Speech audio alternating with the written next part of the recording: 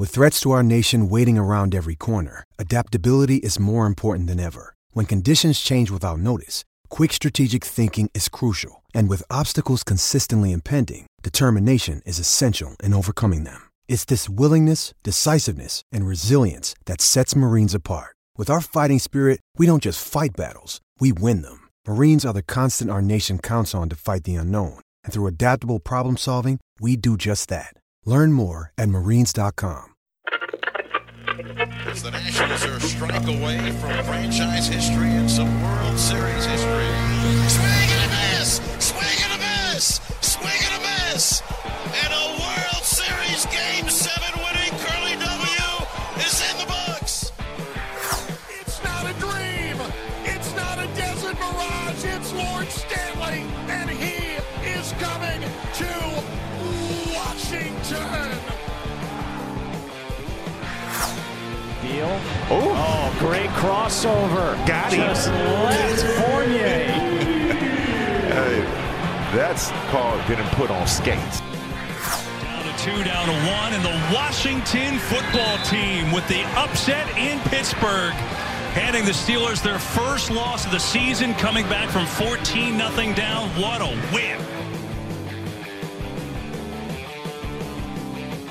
The show by the fans for the fans, covering all 4 major sports in the District of Champions. It's the DC Crossover Podcast with your hosts, Mike Cerrone and Ben Simpson.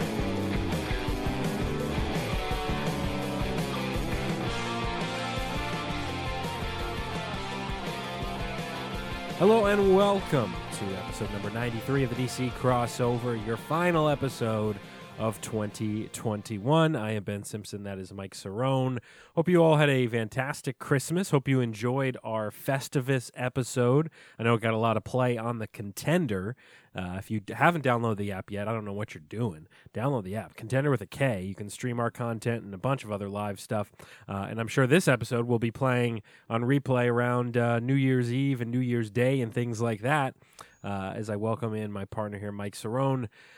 Mike, yeah, Christmas is done now. We're almost at the depressing time of the year where once you get past New Year's, where you have that some months before you get another holiday off or whatever or anything special happening.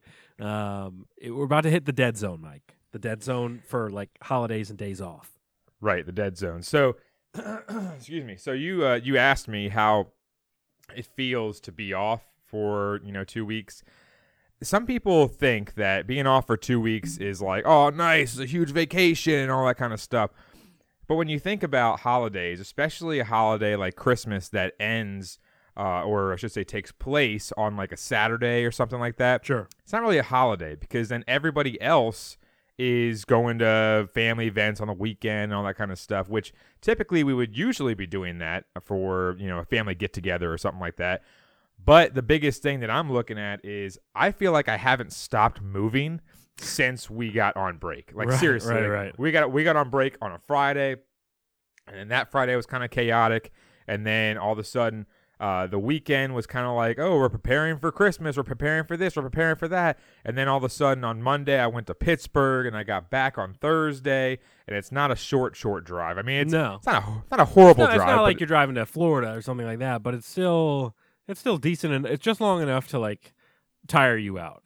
Yeah, because the main sole fact is that it's kind of hilly, and it's not like driving to Virginia Tech where it's smooth and you're just driving through the mountains or whatever. Right. Like this is you got hills and you got more hills, and it's just crazy. So it's it wasn't terrible. It wasn't a horrible drive. And there was one time at some point near Breezewood. I don't know if you know where that is. I know Breezewood. Yeah.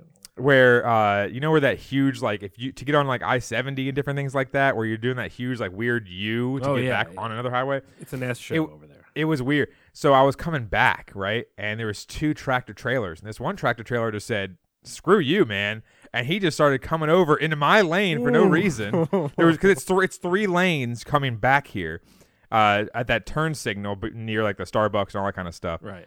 And I'm in the middle of these 2 tractor trailers, and I'm not thinking anything of it. I'm just driving. And then all of a sudden, when I start going, your own business. I'm just minding my own business, just trying to get home. And all of a sudden, this guy on the left, I see his trailer just start to move to the right a little bit. And I'm like, whoa, bud, hey, if I beep at him, he's not gonna hear me. No. So I'm like, okay. So I'm like sitting there like Ricky Bobby with my hands up in the air, saying like, what do I do? What do I do? Like, Jesus, take the wheel. How far up were you? Like were you kind of in the middle? Oh yeah, I was like Clark Griswold, going underneath the trailer, right? And literally, the other guy on the right's not moving; he's just turning like a normal human being. This other guy just starts moving over in my lane, and I'm like, I'm gonna get pinched here. Like I'm gonna get smushed. like I'm gonna be like seriously sitting there. My God. Oh, it was what happened? bad. So what happened? Did you have to slow down or something? I slammed on my brakes, and then this guy behind me was already cutting off another guy and behind him. So then they both had road rage and they sped past me on the shoulder and all this kind of. I'm like, Jesus, this is that was a little scary time. Nothing but, like the holiday spirit with everybody. yeah. No, Merry that's why Christmas. I'm telling you, those tractor trailers, when you're on a major highway, you always got to keep an eye on them because, like, I'm sure plenty of good tractor drivers out there, trailer drivers out there, but there's a few where you're like, what are you even doing? Like, are you even awake right now? Like, what's going on?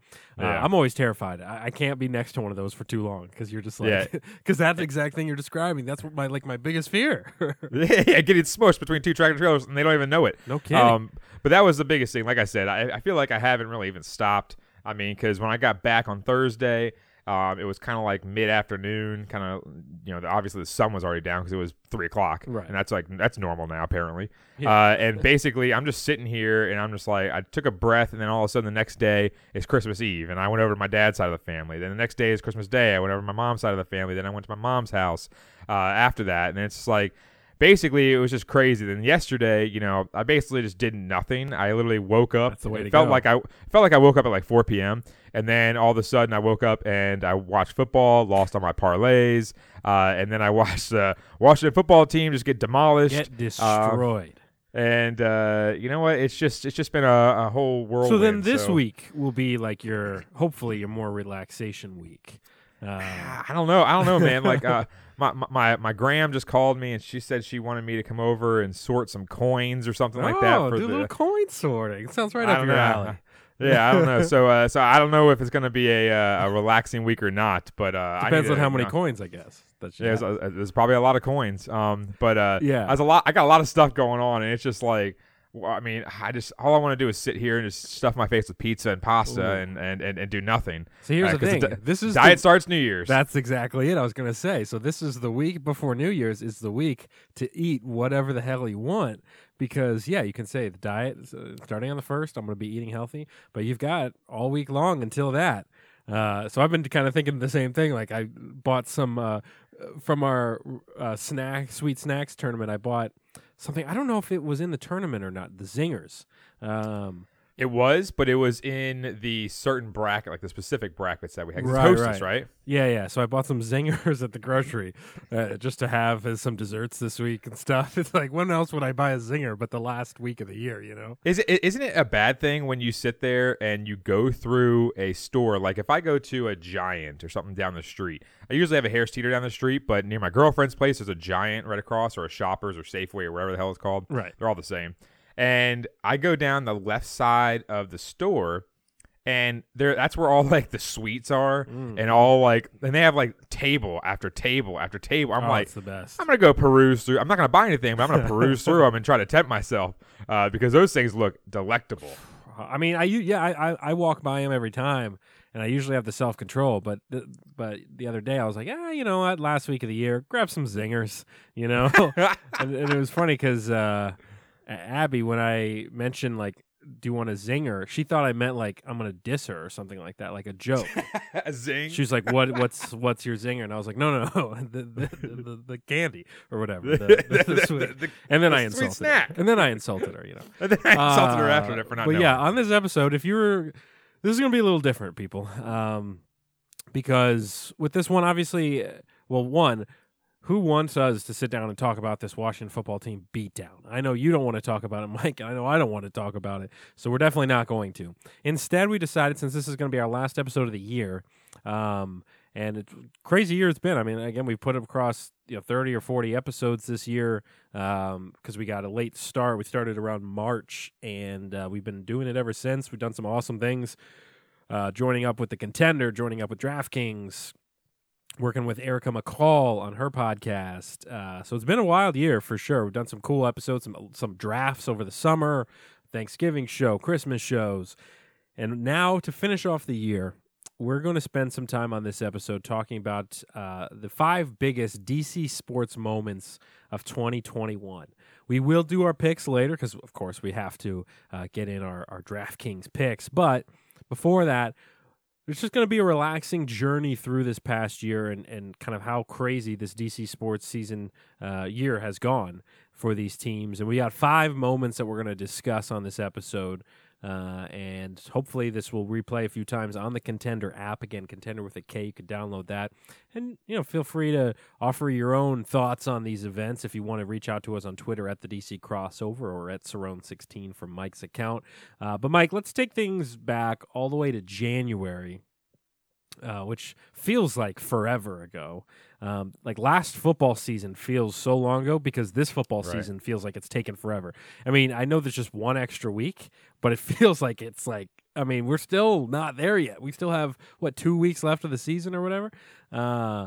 So it's kind of crazy. But taking things back to last year and the Washington football team and January 10th, the playoff game against the Bucs. Pro bowler from the Bills and the Vikings. 3rd and 5.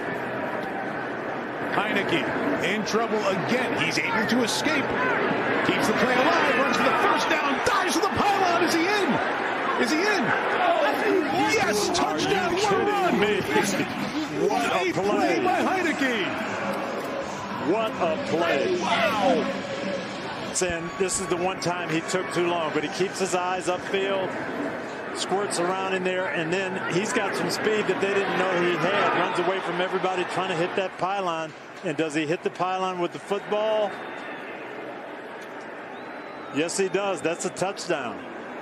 Before anything else comes in, what a play. He goes from the 4. Keeps his body off the ground. Now, of course, they're going for the 2 to tie it up. Yep, gets the point to the pylon. There goes Chase Young. That's my guy.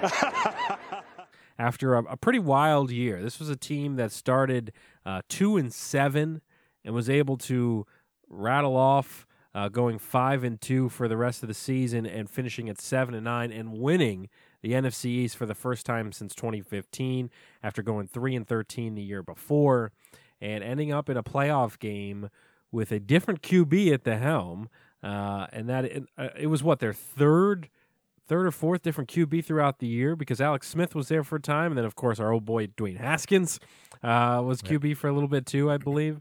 But I think Kyle Allen started a couple games too, if I'm not mistaken. Kyle Allen. So, yeah, I think this was our 4th. And Taylor Heineke gets his playoff start, his second pro start against the eventual Super Bowl champions, Mike. Right. And, I mean, and we said this back in January after this game, that Heineke did show some grit and some guts in that game, and he was embraced by a fan base that has reached the point where he is our starting quarterback pretty much for this whole season, and it all started back then in that playoff game in January.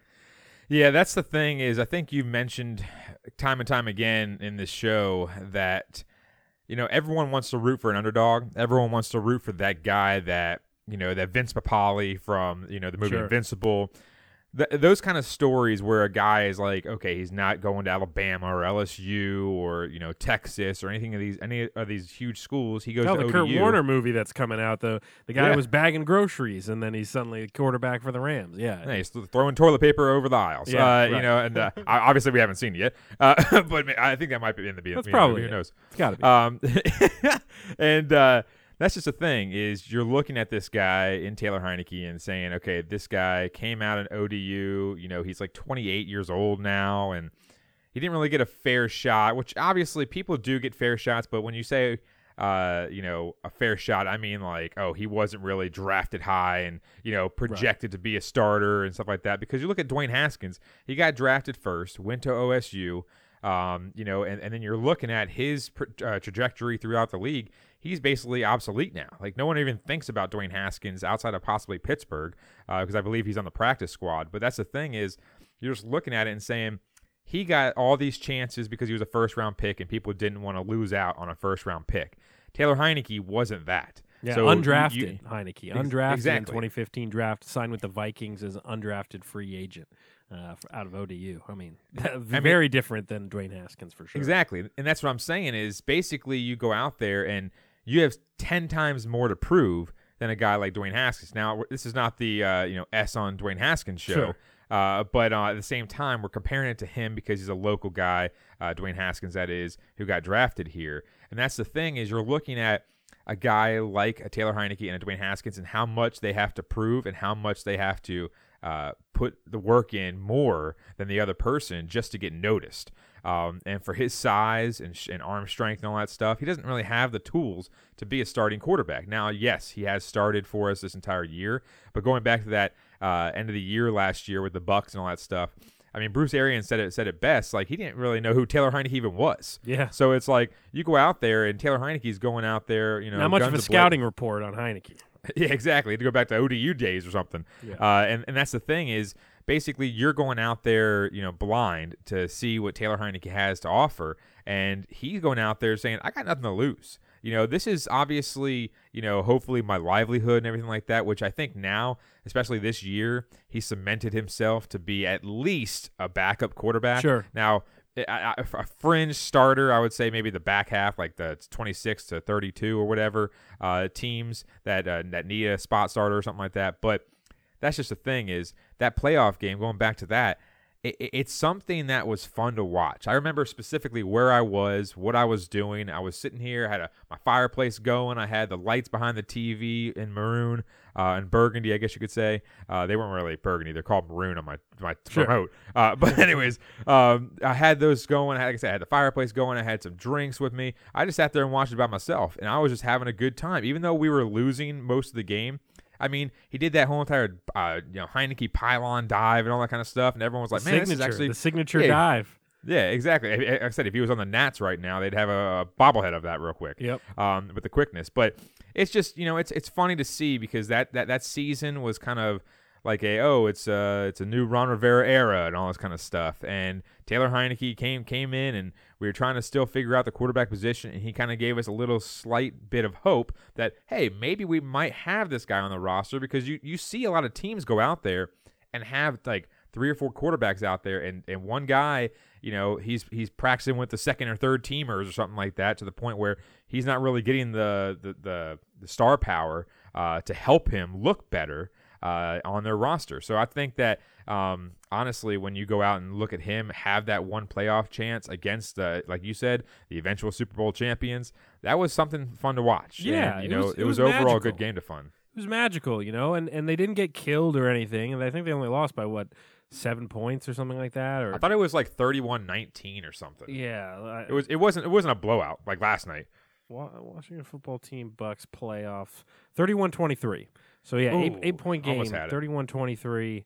The Bucks put across 13 in the fourth quarter, but the Washington football team was in it for especially after 3 quarters, they were definitely in it. So yeah, I think it was one of those things where going into that game, like you said, playing with house money, no real expectations. You're going against Tom Brady and the Bucks, and you're starting a guy that's making his second pro start. You kind of figure this team didn't really have a chance, and Heinicke gave them a chance. They had them in the game.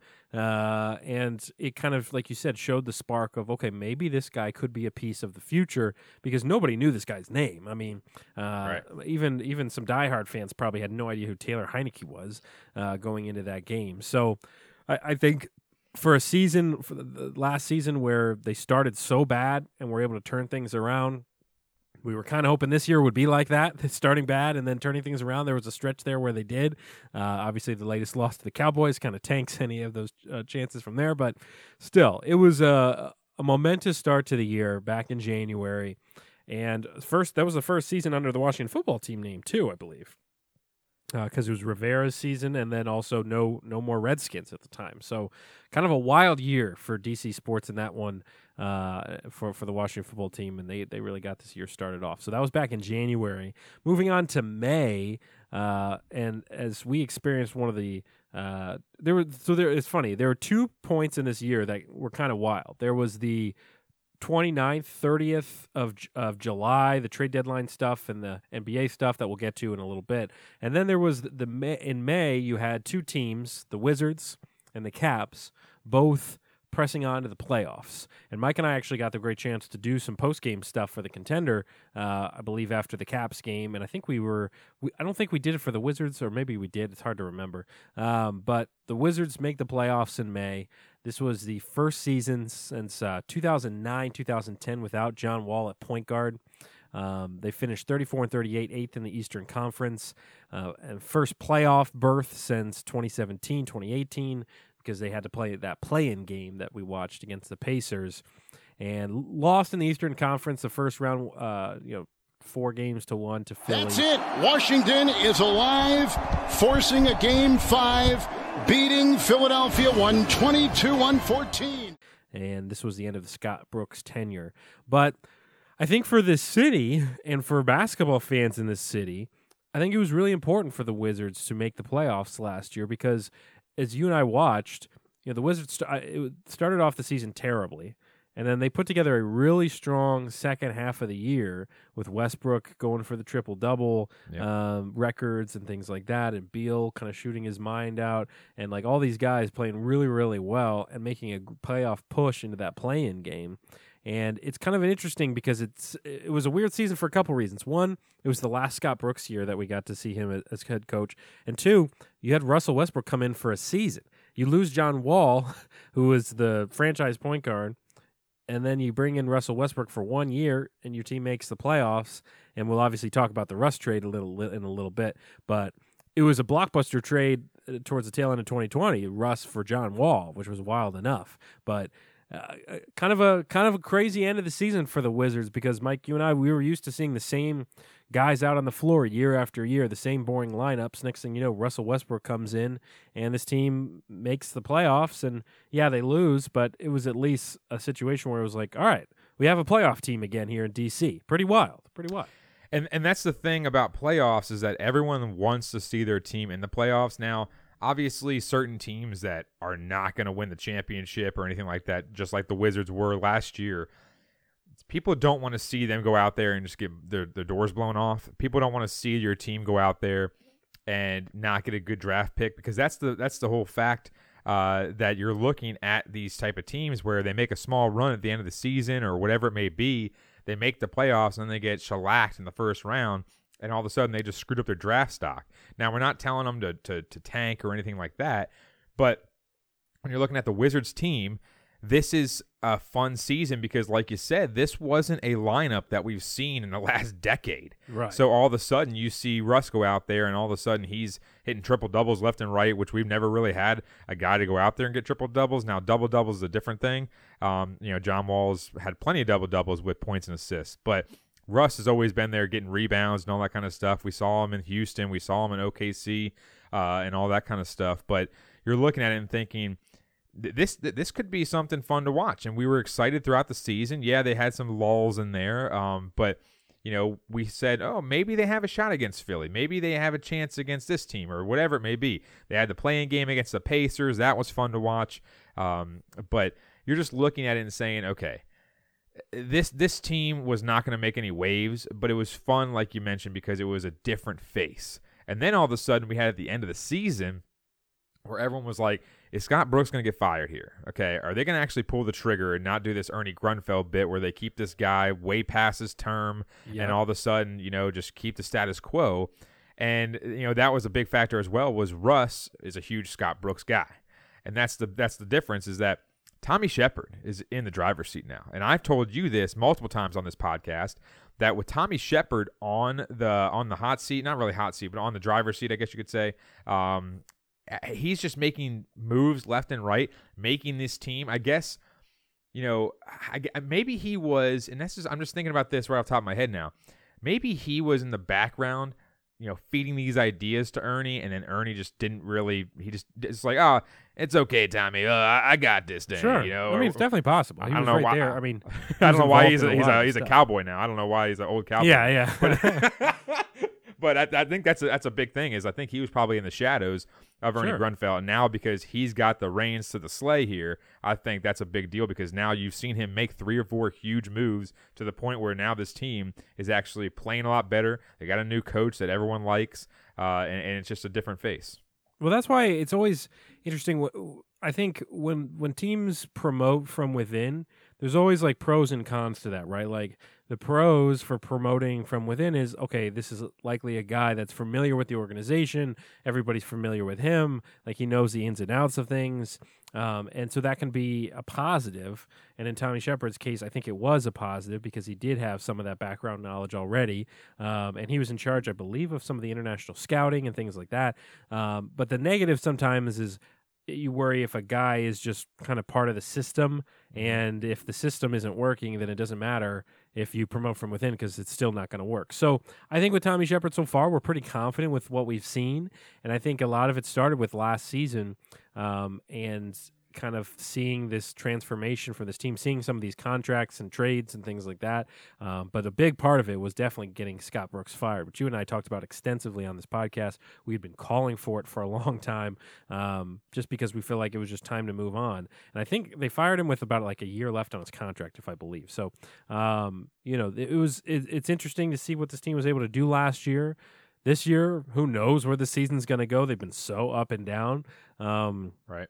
But I think it was a sign for the future. One of the things that's not on our list is the hiring of Wes Unseld Jr., which we talked about on our show as well, and played some clips from his press conference and all that sort of stuff. But that would be also another big moment of the year is anytime you bring in a new coach to an organization, that's always a big change. And so the jury's still out on if that's going to be a good move or not. But for now, we're hopeful. But moving on to the Caps, which around that same time, because hockey season, the basketball season are around the same time, usually the playoffs, the Caps, unfortunately, getting eliminated in the first round last year. This was the first season for God, I can never say his name. Laviolette, God. I always want to say like LaViolet. 36-15-5 on the year. This was the first time the Caps failed to win the division since 2014-2015 season, and eliminated by the Bruins in Game 5. Lars Eller on the feed. Snapshot coming to the front door, deflected away, and the Boston Bruins advance to the Stanley Cup playoffs, second round, with a 4-1 win over Washington. So you and I definitely did the post game for this, and I remember bits and pieces of it. But it's kind of a thing because it was showing. All right, it was our first sign, Mike, of what are the Caps going to be for the future now? Are we starting to show our age a little bit? Are some of these superstars starting to reach past their prime a little bit? And are we going to have to rebuild, or are we going to have to try to find some young talent and to try to maybe not rebuild, but re-engage this team? And losing in the first round it obviously hurts, and it was something where you thought that this team should have had a chance to go further in the playoffs last year, and they didn't, and that was disappointing for sure. Right, and it's not anything to do with their record. I mean, obviously they didn't win the division, but 36-15-5 is a pretty damn good record. Yeah, I think you'll take that 9 times out of 10. Yeah. I mean, and that's the thing about last year is it was a weird year because of the bubble and the COVID and all this kind of stuff, because you're looking at the playoff matchups, and we wanted to play the Islanders, and also we wanted to play the Penguins. We wanted to avoid the Bruins because the Bruins, I mean, they made the trade for Taylor Hall, and they had a really good top 2 lines. Yeah. Tuukka Rask still between the pipes and so on and so forth. But that was a big deal for us, is that, like you said, we had a lot of aging veterans on the team. And this year has changed everything. I think this year, not trying to get into it for this year because we've been talking about it for a couple months now. This year is completely different. Just like the Wiz, it's a completely different face now to this team because they got a bunch of young guys playing, and they got a bunch of new faces that we haven't seen before because they've been in a Hershey or they've been in wherever. And that's the thing is, last year, we had Zdeno Chara on the team, and he's like 57. Yeah, he's like so 58 weird to think that was a thing. It's even weirder to think that we had the goalie for a while. Before he had to go out with the Craig Craig Anderson. No.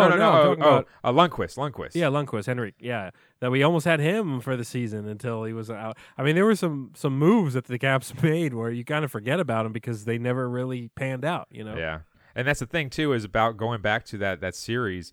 Obviously, Vitek was playing lights out for most of the season over Samsonov, and Samsonov had his own issues and all that kind of stuff with COVID and whatnot. Right. And then Kuzi was having issues with COVID and just all their internal issues when it came down to that kind of stuff. Vitek kind of came out of nowhere, and then all of a sudden he started the first game.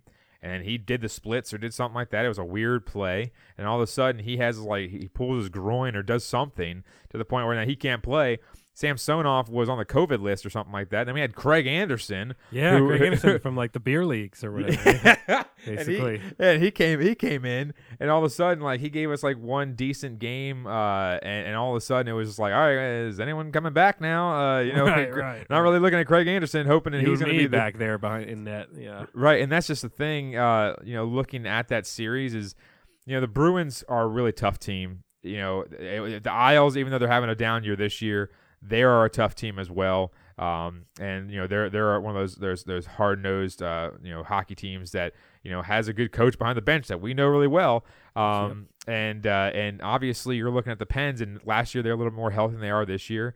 They're aging a little bit too as well. But I just think that how they got eliminated wasn't a huge burner, mainly for the sole fact that those 4 teams, I would say last year, those 4 teams were easily in the top 8, maybe 8 or 9 teams in the entire NHL. So when you're going out there and you're saying they lost in the first division or the first round again, it wasn't really like that. It wasn't like we were playing the Devils or something like that. It wasn't like the years past where this team was cursed for a while and losing in the first round of the same teams year and year. No, it wasn't that. Because they also had the Canadian teams all playing each other and stuff like that, which was stupid. That was the biggest thing, is you had to play the same 7 teams all year long. It was set up in those 4 different divisions or whatever, and that's all you played. So you only played these other 7 teams, which was insane. Well, we've said it multiple times, time and time again, that the NHL's playoff format sucks, because you had those years, many years, where the Caps and the Pens were basically 2 of the top 3 or 4 teams in the entire NHL, and they're playing in the second round. You're eliminating one of the best teams in the entire NHL, whether that be the Caps or the Pens at that time, in the second round, and then they go play some Joe Schmo team like the Panthers or something like that at that time, and they get waxed. So it's it just makes no sense how their playoff format is still going like this. But like I said, last year, I don't really say that's a huge detriment or anything like that, because the Bruins, they're a pretty damn good team, obviously. Right. You're right. And with the Caps missing guys, and like you said, I mean, Craig Anderson being in goal, it's it's going to create a tough situation. But it was one of those things where it started making us think, hey, this isn't the Stanley Cup run that we had a few years ago. Now we're going to have to work a little bit harder. Not that it wasn't hard work back then either, but things are going to be a little bit different. And now this year, of course, with Ovi playing his mind, I mean, he's just out of his mind this season. And some of these other guys are playing really, really well too. So it's been a lot of fun, but it was not fun losing that playoff series, because it's never fun to get eliminated in the first round. But like you said, it wasn't too much of a heartbreaker, but at the same time, still wasn't that fun. Buzzkill. A little bit of a buzzkill. That's a good way to put it. The next 2 moments here kind of coincide with each other, because they all happened within a week, I believe. But we'll start with the basketball side of things, going back to the Wizards. As blockbuster and wild as it was, the John Wall for Russell Westbrook trade, this Tommy Shepard move really put Shepard, for Mike and I, into a really positive light, because he moved. Don't let anyone ever tell you that a contract is immovable, that you're not going to be, it's too much money or whatever it is, that you can't move this guy or that guy, because that's not true. Because Tommy Shepard was able to move John Wall's contract and then move Russell Westbrook's contract trading Russ and some second-round picks in 2024 and 2028 to the Lakers for Kyle Kuzma, Kentavious Caldwell-Pope, Montrezl Harrell, and the 22nd overall pick. They ended up trading that pick for Aaron Holiday and pick 31, which is Isaiah Todd, who's in the G League. And the trade opened up about $25 million in room for the Wiz in 2022 and 2023. Woj, what else can you tell us about this Laker deal for Westbrook?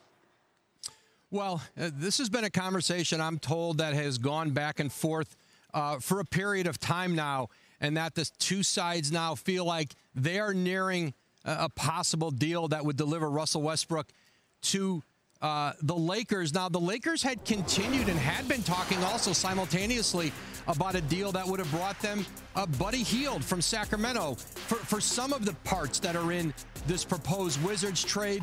Kyle Kuzma and Montrezl Harrell. Montrezl Harrell opted into his contract for next season earlier today, I was told, and that allows him to be included in these trades. I think Sacramento would still like to be aggressive in trying to get that deal complete. But I think for Washington, the chance to get some salary cap flexibility moving forward with Bradley Beal, bring back, KCP, Kyle Kuzma, Montrezl Harrell, some solid veteran players, another first-round pick in this year's draft, and then see if they can try to re-sign Bradley Beal and then be able to go out in the marketplace and try to get a big free agent in the future. But right now, Washington and L.A. are trying to complete this deal.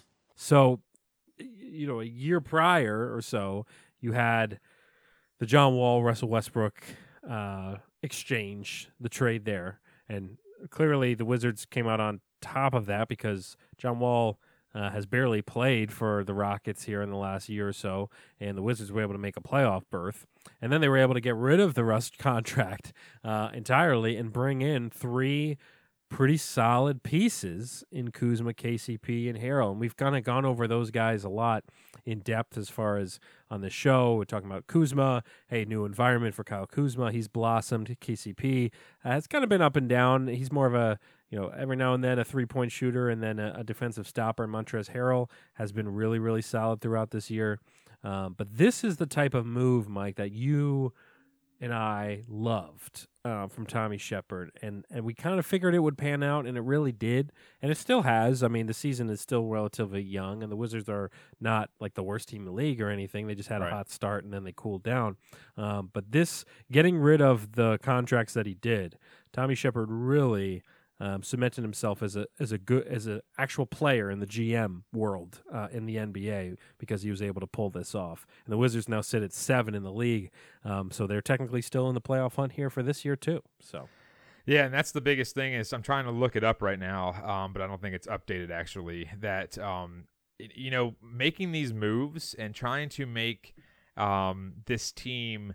I guess you could say into a better cultured team because we even talked about it multiple times that this culture is, it's not like the Washington football team's culture right now because that's a whole different organization. That's a whole different animal because they have a million players, they have a million coaches, all that kind of stuff. So it's a whole different sport. But when you're looking at the Wizards, this team has been in a bad culture, I guess you could say status since I would say essentially maybe a year or two after the Beal draft, mainly because, they drafted Otto Porter, that flamed out. Kelly Oubre Jr., that flamed out. They traded him, all that kind of stuff. So you're looking at this team and all the terrible moves that Ernie Grunfeld did to the point where now all of a sudden you have John Wall that's hurt. Bradley Beal is getting pissed off because he doesn't have any help around him. And you're just looking at what is going to come next because it was, like we said before, staying the status quo for Ernie Grunfeld at the helm. They finally got rid of him. Tommy Sheppard moved in. Yes, he did make the Bertans contract, but at the time, you're looking at it and saying, okay, the contract's not a killer contract. It's not like you're paying him $45 million to miss every three that he takes now. Right. But you're looking at his strategy, and I think his strategy is, hey, let's see if we can get like a sixth man, coming off the bench, making 2 or 3 threes a game or whatever, and try to build around Bradley Beal. So he did make the obviously the John Wall trade, and then he comes in here and says, okay, we got Russell Westbrook. let's see what we can do. Let's try to wheel and deal a little bit. Let's see if we can try to build a culture with guys. And I think, they go right after LeBron because LeBron's like, oh, I want stars. I want stars. I want stars. I want stars. So he probably told Jeannie Buss or whoever the GM is over there that, hey, I want Russell Westbrook and I want his contract. I don't care because look at LeBron. I mean, let's be honest here.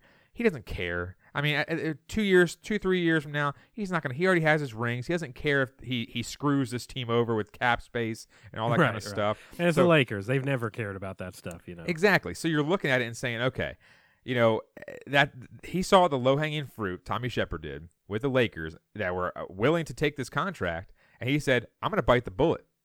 Russ isn't like a staple here. He's not like a John Wall where everyone loves him and all this kind of stuff, even though John Wall was hurt for the last season and a half or whatever. But you're looking at it and saying he took the low-hanging fruit and got 3 guys that are more prove-it players. They have a chip on their shoulder. Now, Montrezl Harrell's a little bit different story because he's always been a pretty damn good player coming off the bench. Yeah, he won a 6th Man of the Year award and stuff. Exactly. Yeah. So he was the catalyst in that piece. But Kyle Kuzma, still a young guy, has some skills, trying to prove himself after he's out of the shadow of LeBron James. KCP has always been a 3-and-D type player that's always good to have on your team. But you're thinking about it and saying the main reason we got rid of Russ's contract because it was so large. Obviously, we have some other guys like Bradley Beal who are going to get paid and everything like that. But just looking at this team and the new culture that he's trying to build, Tommy Shepard, that is, he got Wes Unseld Jr. I think you might have saw the video of Nikola Jokic, the Joker, hugging him when they play the Wizards and stuff like that. Players like him, and also he's a defensive guy, which we haven't had in years. And then you're looking at this new team aspect of we're going to build around these 2 guys or whatever it may be and just have all these role players and try to build, like I said before on the show, this culture of, okay, we're going to go to the Warriors aspect where we have 2 star players and then we have Draymond, who's the IQ guy, and then we have these the guys. glue guys, for sure. Exactly. So I think that, the next move is looking for that next star. Now, who are we going to get? Who knows at this point? But we have the cap space to do it. We have role guys. We have Thomas Bryant, who we'll see what he does. Daniel Gafford, we don't even think about that move anymore, even though True.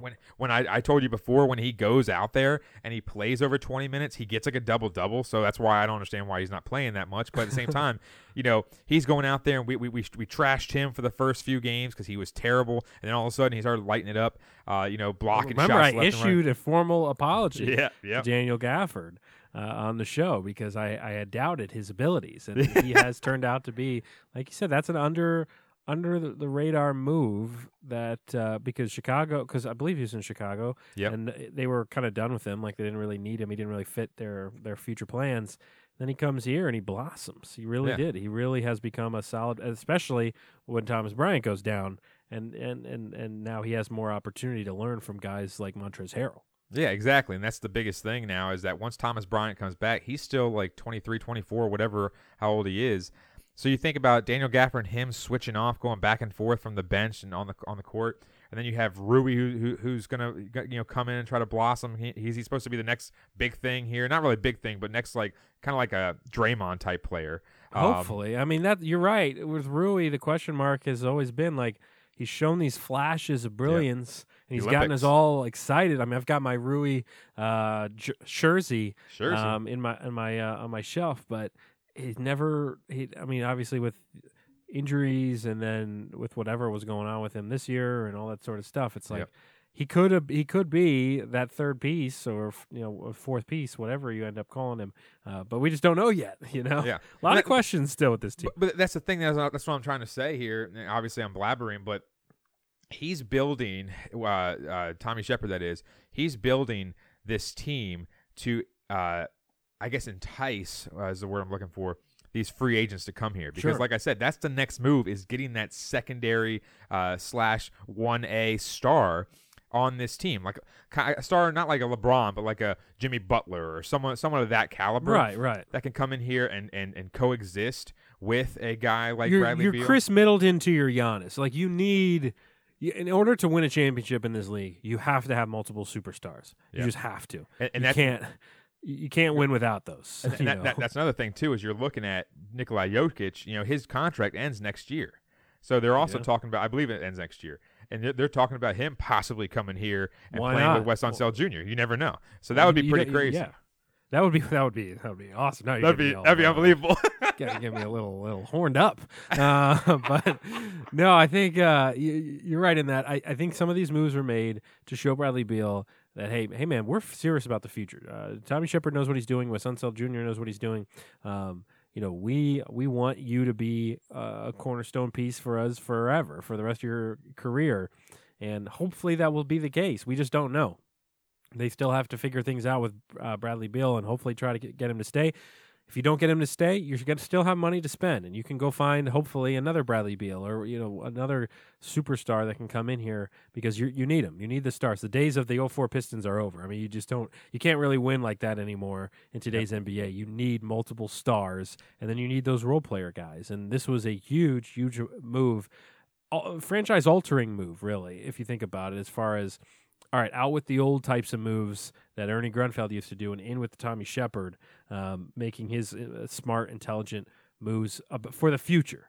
Where you're not trading away your future because of the present. You're setting your team up. If you're not a contender, you want to be a contender in a couple of years. And I feel like he did that with this huge move, and getting Russ out of here. Turns out to be the right move as well, because that guy is not. Again, LA is in the same place we are, basically in the West. They're like 7th place or 8th place. So right, yeah, we said it wouldn't work out. The last one here, looking back on 2021, that we got to discuss is, of course, the breaking up of the Washington Nationals. One of the biggest fire sales you will ever see in any sport, really. July 30th. So while the Russ contract getting moved and the picks and things like that was happening, right around that time, if not the same day, or at least within a day, was the Nats trade extravaganza. Monster news out of Major League Baseball. Max Scherzer was headed to the San Diego Padres. Hold on a second. He's now heading to the LA Dodgers alongside teammate Trey Turner for a package of prospects going to Washington. 8-time All-Star, 3-time Cy Young Award winner Max Scherzer, 2.76 ERA this season and 19 starts. Trey Turner, All-Star this season, 322, 18 homers, 49 RBIs. So now Max Scherzer and Trey Turner will look to help the Dodgers repeat as World Series champs. They traded away Max Scherzer, Trey Turner, Kyle Schwarber, Brad Hand, Daniel Hudson, Yan Gomes, Josh Harrison, and John Lester. And they received Josiah Gray, Lane Thomas, Keibert Ruiz, Donovan Casey, Riley Adams, Mason Thompson, and Gerardo Carrillo. And obviously, one group of those names is better than the other. But, yeah, what a wild July for this team, where Nats fans had a crisis as they watched guys that had been cornerstones of the franchise, like a Max Scherzer, like a Trey Turner. Those were definitely the two biggest out of all this list, because Trey Turner, as a Nats fan, you kind of looked at Trey Turner as he's going to be our shortstop for the rest of his career. And with Max Scherzer, you kind of figure, hey, they'll keep Max around until he's done. He's already getting up there in age. Like, he's probably only got 2-3 seasons left. We'll make sure he'll still be on this team. Not some more. And now he's going to be pitching against us in the division. So, but Trey Turner, of course, out there in LA. But what a wild couple days the trade deadline was in the MLB, as we just watched this team be fully dismantled. I mean, if you look at the names, at least four of them were on the World Series team. And then Schwarber wasn't, Brad Hand wasn't, Harrison and Lester. I don't think Harrison was on the World Series team. So yeah, Harrison and Lester both not on the World Series team. So, but you still had, three, 4 guys that won rings with this team only a year or so ago, and they're traded away for, and I think the biggest thing that the fan base had to wrestle with, Mike, was the guys they were getting back. Nobody knows who these guys are because they're all prospects, and having to learn who they are and what their potential is. That's hard for a fan base that's never really had to do that. Yeah. And that's the thing about baseball, is that it's not like any other sport. There's no cap space. There's no this. There's no that. It's about how much money you want to spend. That's why the Yankees, and everyone always says, like, why are the Yankees always so good? Why do they have all these big-name players? It's because they all they want to do is spend money. That's all they want to do. Yeah. Because if you spend money in baseball as an owner, you make money most of the time. Yeah. Because you get the best players, because you win a lot of games, attendance, sales, all that kind of different stuff. And that's the biggest thing is, you're looking at Oakland. Oakland doesn't spend a lot of money, but they always find those catalyst players that are just good ball players and different stuff like that. That's a whole different story. But you're looking at the Dodgers. The Dodgers have all these players. They have all this stuff. They didn't win a World Series last year. So you're looking at it and saying, what did they spend all this money for? Well, they got to that point, but they also put yourself in a good position. Yeah, exactly, and that's what everyone wants to do. Everyone wants to win that championship. Now, did the Nats do that a few years ago when they won? No, they didn't do that. They just had some great pitching, especially with Patrick Corbin, even though he did not so well the last couple seasons. But yeah, you're looking at him during that run. I mean, he came out of the bullpen almost every single game, throwing 1 or 2 innings. And, he was, the catalyst to that pitching, trifecta in the playoffs. But you're looking at this team now and saying, why did all these people get traded away? And why did we lose, all these star caliber players? As Max just got paid by the Mets, as you mentioned. But it's like, that could have something to do with it. Now, we're not behind the closed doors when Max Scherzer was talking to Mike Rizzo and saying, hey, I got a few years left. And then Mike Rizzo was saying, well, we don't know if we can pay you that much, because we're trying to still build around Juan Soto, and we got to pay Juan Soto.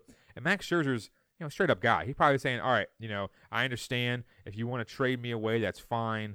I totally understand. I totally get the business of baseball. But that's the thing is, you're looking how much he's getting paid now by the Mets. Yeah, that's a ton of money. I mean, it is. Was it 3 years for like $140 million or something like that? Yeah, something like that. Yeah, the Nats were not going to pay that. Okay, no. Because the thing about it is, people don't realize this. He was getting paid in his prime with us less than he's getting paid now as like a 37-year-old pitcher, which is crazy to think about. So you're looking at it and saying, I'm sure that behind closed doors they were like, hey, we understand. We like to stay together, but at the same time, you got to build your baseball club and all that kind of stuff. Trey Turner, that was a big head turner because everyone was like, pun intended, because the sole fact that everyone wanted Trey Turner to stay on the team because he's so good. He's a great leadoff hitter, all this, so on and so forth. But that's the problem is that, again, in baseball, it's a whole different situation when you talk about rebuilding. In the NBA, you can have, as you have the Pistons right now, who have, Killian Hayes and Cade Cunningham. They're trying to build from the ground up. And the Grizzlies did it as the same thing with Ja Morant, and the Pelicans are trying to do it now. Brandon Ingram, Zion, all these kind of guys. They're trying to build from the ground up. The Philly, the 76ers did the same thing in the NBA. Baseball, it's different. Like I said, there's no cap space. It's not like, I guess we'll just suck for the next 10 years or whatever because we can't draft anybody that's not panning out. It's not about that.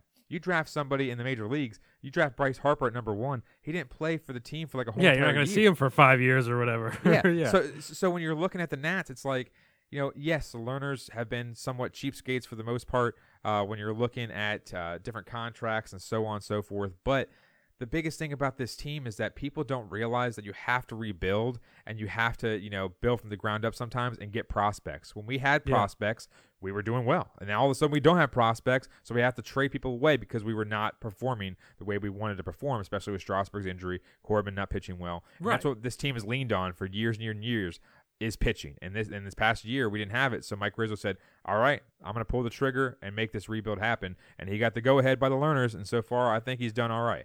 Yeah, I mean, it hurts, obviously. You don't like losing those names, and you have to come to a point as a franchise. You have to decide, do we have enough to make a run at this thing, or can we trade off assets and build up a farm system? Because the Nats farm system was pretty bad.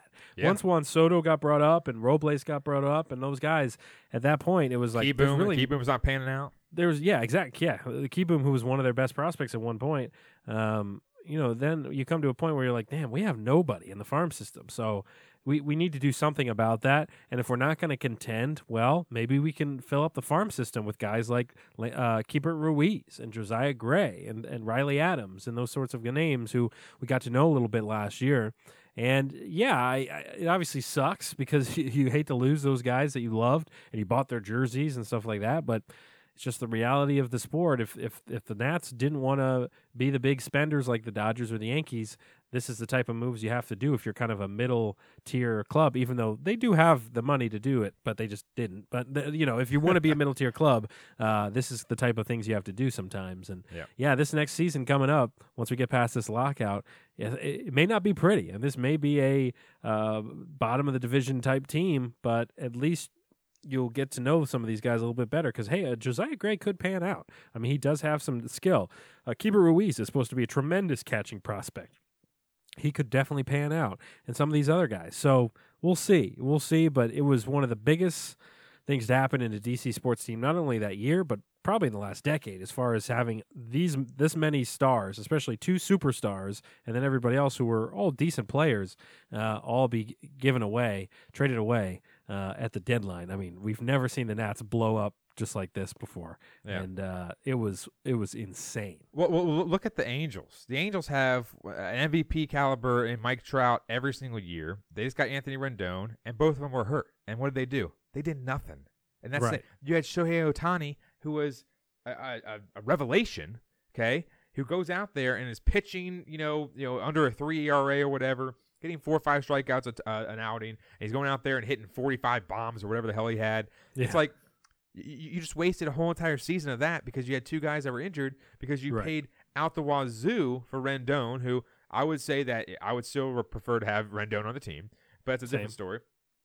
But then you're looking at Mike Trout. You got these 2 superstars that basically didn't play. They played a total of 40 games, something like that, combined or something like that, and they didn't do anything. So it's like, this is the thing that a lot of these casual fans don't understand. Like, oh, I'm boycotting the team because they traded Max Scherzer. Like, why? Like, it doesn't make any sense. Like, we traded Russell Westbrook, and he was getting triple doubles left and right. And are you going to boycott them, even though everyone boycotts the Wizards anyways because no one ever goes to the games? But that's the thing is you're just looking at it and saying these fans. And I'm not trying to rag on people that are out there that are casual people watching baseball and stuff like that because we would love to have as many fans as possible. The difference is that, like I mentioned, baseball is a completely different animal than every other sport. Again, cap space, go look it up. You don't know what it is a huge thing in baseball. That's why the Yankees have star players every single year. That's why they trade for these star players because they'll pay out the wazoo because they don't care. Same thing with the Dodgers. I think the Dodgers started paying crazy amounts of money once Magic started becoming a part owner and everything like that as well.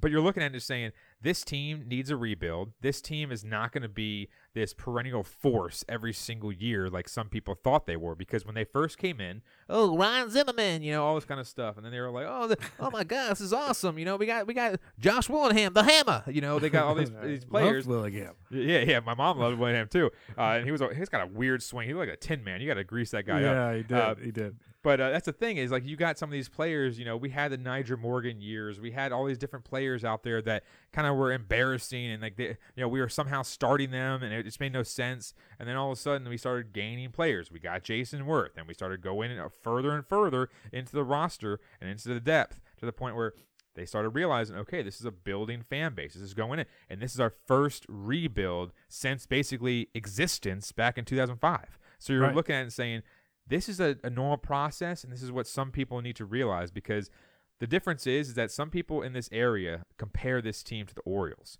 And the Orioles have been so mediocre over the years. They have one crazy, what was it, 2014 or something like that? Yeah. It was like 2014 or 2015. Where they had so much, all these guys hitting bombs left and right. And that's the thing. Making the playoffs. Exactly. Yeah. So you're looking at that saying, like, everyone's comparing this team kind of to the Orioles, I think, that, they're mediocre, but they're getting a star player here and there and stuff like that. It's like, but the Nats, because they came in and they rebuilt so fast, I think everyone's used to that to the point where now everyone's kind of like, this sucks. We're not going to sign Juan Soto. We're not going to do this. We're not going to now everyone's just pissed off throwing their arms in the air. But you just got to relax, okay? Just calm the Jets, cool the Jets here, and just let things pan out. Hopefully we get Juan Soto. Hopefully Mike Rizzo doesn't screw that up. I'm not saying he's going to, but he's kind of hand tied. He's hog tied here by the learners. So you have to go out there and hopefully he gets that going. But at the same time, that's the first step into this rebuild is making sure you got him tied up for the next 10 years.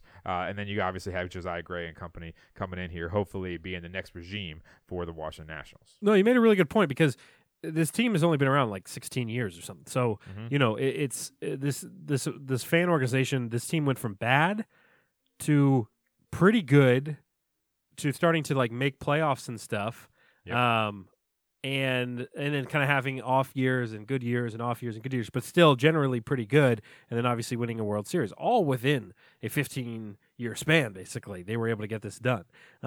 So they haven't experienced the rebuild. And you're right, this is about as painful of a rebuild that you can face.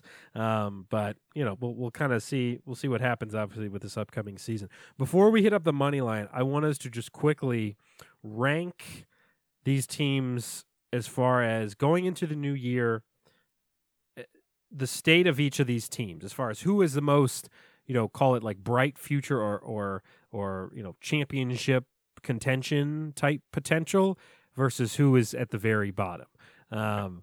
So we can start with the bottom. I would say, just based around this conversation we're having now and the rebuild attitude, it seems like the Nationals out of these four teams is probably at the bottom as far as a World Series type team again and that sort of thing. Do you agree with that they're probably, of the four, maybe at the bottom?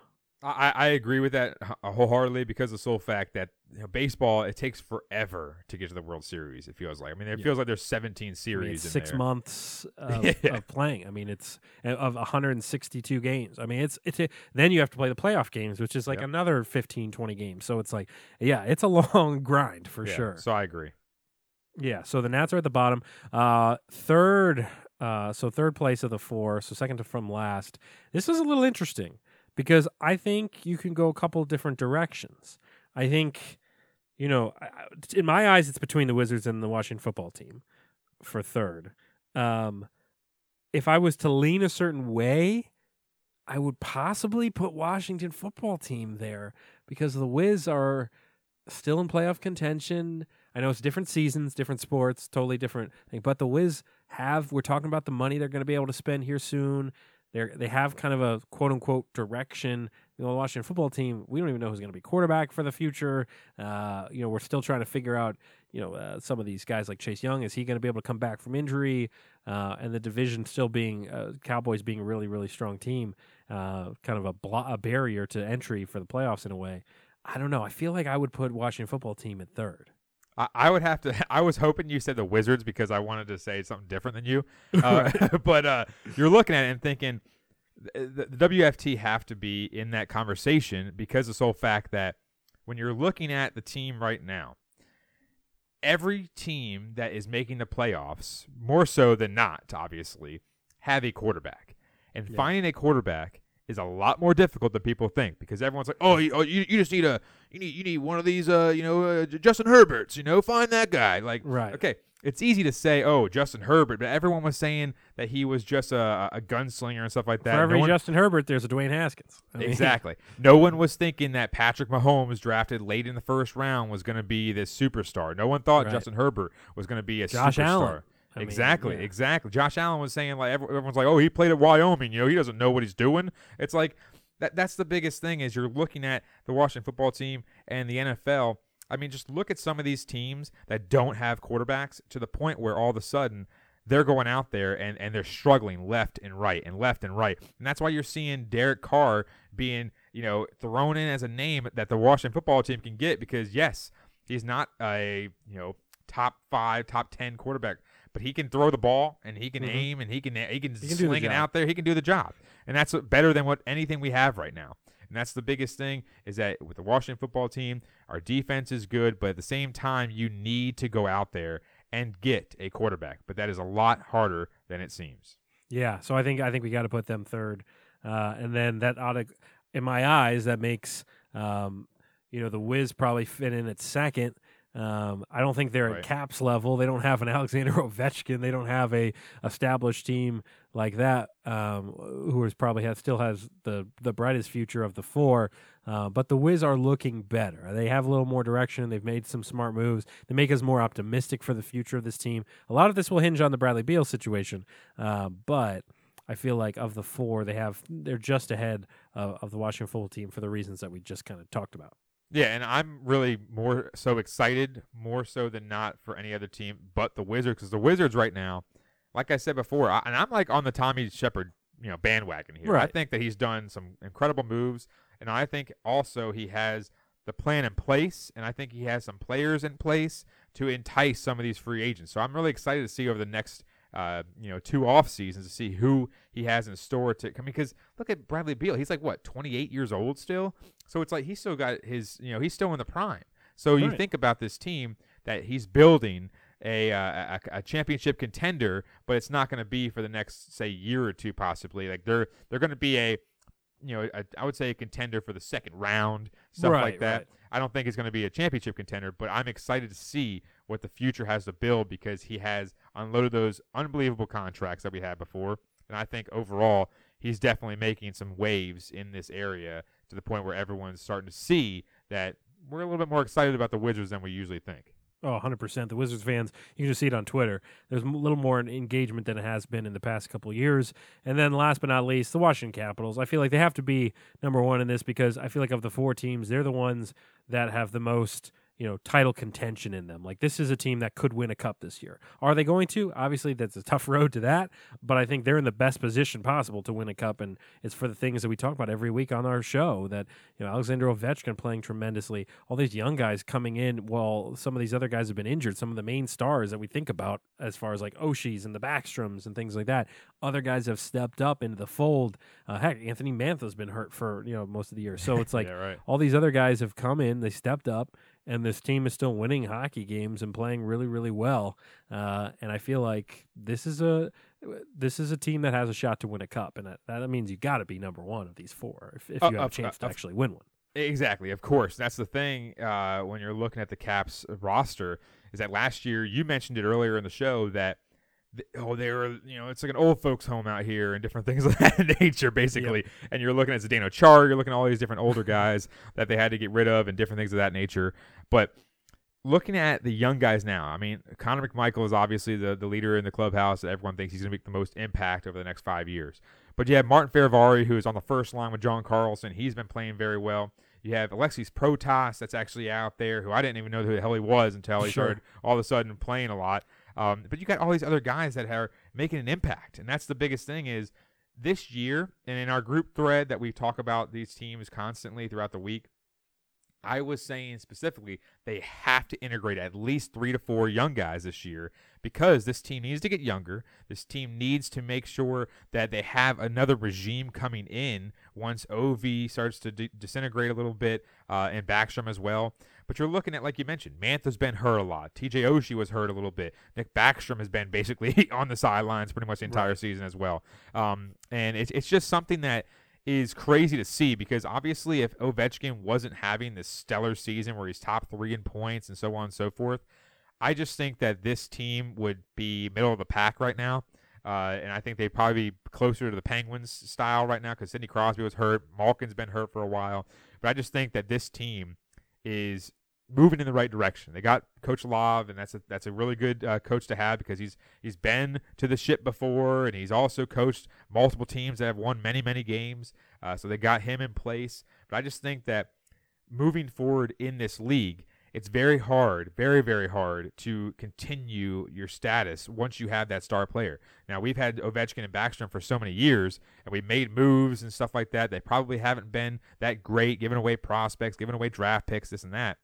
But you're looking at it and saying, we got the nice core. I mean, Ovechkin's still playing, and that's the thing about hockey is you can play a lot longer than a lot of these other sports.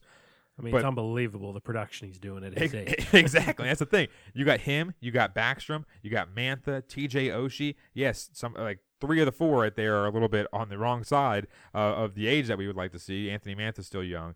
But you got Connor McMichael working in there. Like I said, Martin Ferravari, Alexis Protas. You got the net miners, Vitek Vanacek and Ilya Samsonov, who are in their mid-20s. So you got the core. You just got to make sure you sustain that core and keep moving forward. The work never stops. It's never like, oh, we're in the driver's seat right now in the division or whatever it may be. Let's just stop making moves. Let's stop trying to improve our team. No, try to figure out some smaller moves, and that's what they've been doing overall over the last few years. And I think that's what's coming into fruition now is that you got your stars there that are now having the guys under their wing, and Connor McMichael and so on and so forth. You got the guys under their wing learning and learning and learning to the point where they're going to be in their mid to late 20s, to the point where all of a sudden, once Ovi and Backstrom's production stops, and same with TJ Oshie, once their production stops, then all of a sudden, what do you have? Okay, you got some guys that can take over the reins and make sure this team keeps propelling forward, especially with Tom Wilson. I didn't even mention Tom Wilson. Tom Wilson's one of the star players on this team. So you got the plan in place. Just keep chugging forward.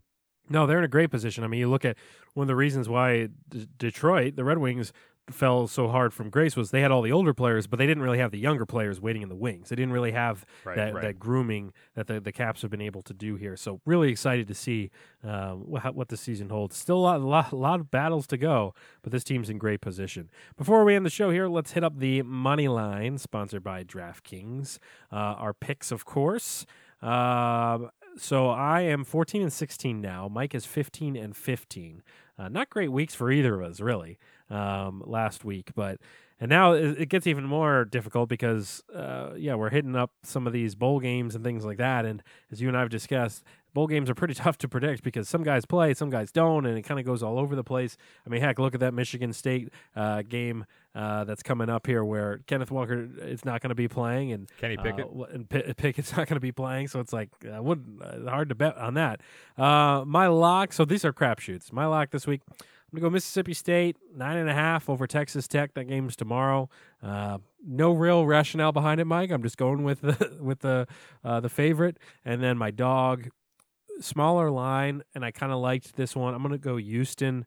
They're 2-point dogs. I'm going to have them taking down Auburn tomorrow. That's my dog. Well, I believe Bo Nix is not playing in that game because he's transferring, but at the same time, Mississippi State, they got Mike Leach. They're a gunslinging team. They'll probably throw it 60 times tomorrow, especially with Texas Tech. Texas Tech has been known to be a gunslinging team as well, so that might be a definitely an over to hit. But last week didn't obviously go so well for me. I had Army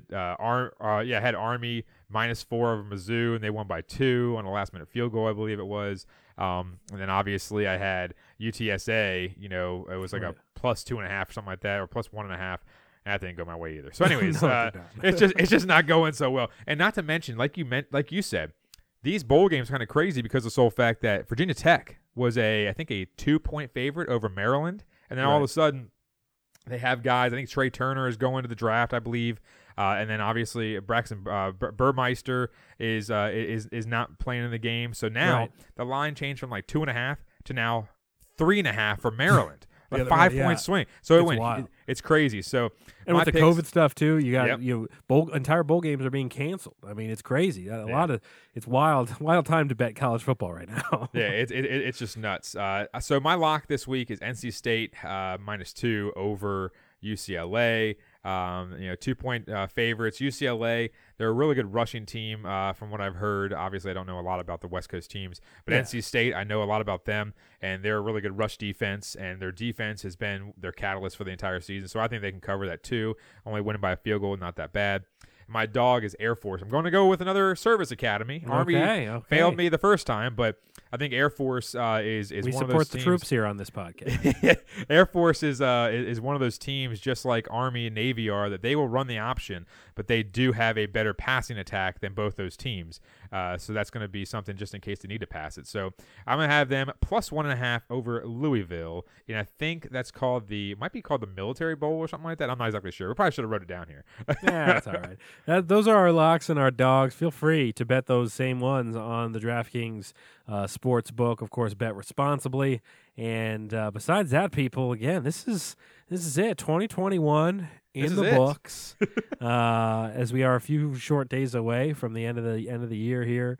But we appreciate all of those who have joined us on this journey this year, listened to the show, subscribed, followed us on Twitter, listened to us on The Contender, wherever you consumed our content. We appreciate it. We're looking forward to even bigger things next year. I mean, heck, we were going into this year not really with a bunch of expectations. The next thing you know, Contender comes calling and some of the other things that have happened this year. So really excited about 2022. And hopefully we'll have some more teams in the playoffs this year, too, to talk about and do some live stuff there. Besides that, follow Mike on Twitter at Cerrone16. Follow myself and the main show account at the DC Crossover. Download the Contender app. That's Contender with a K. and we will see you next year. That's the cheesy thing to say. You get to say, "Oh, I hate or, that." Or next week you get to go, "Man, I haven't seen you since last year." That's hate what you get that. to say to people. That's so Mike's tilting. favorite thing.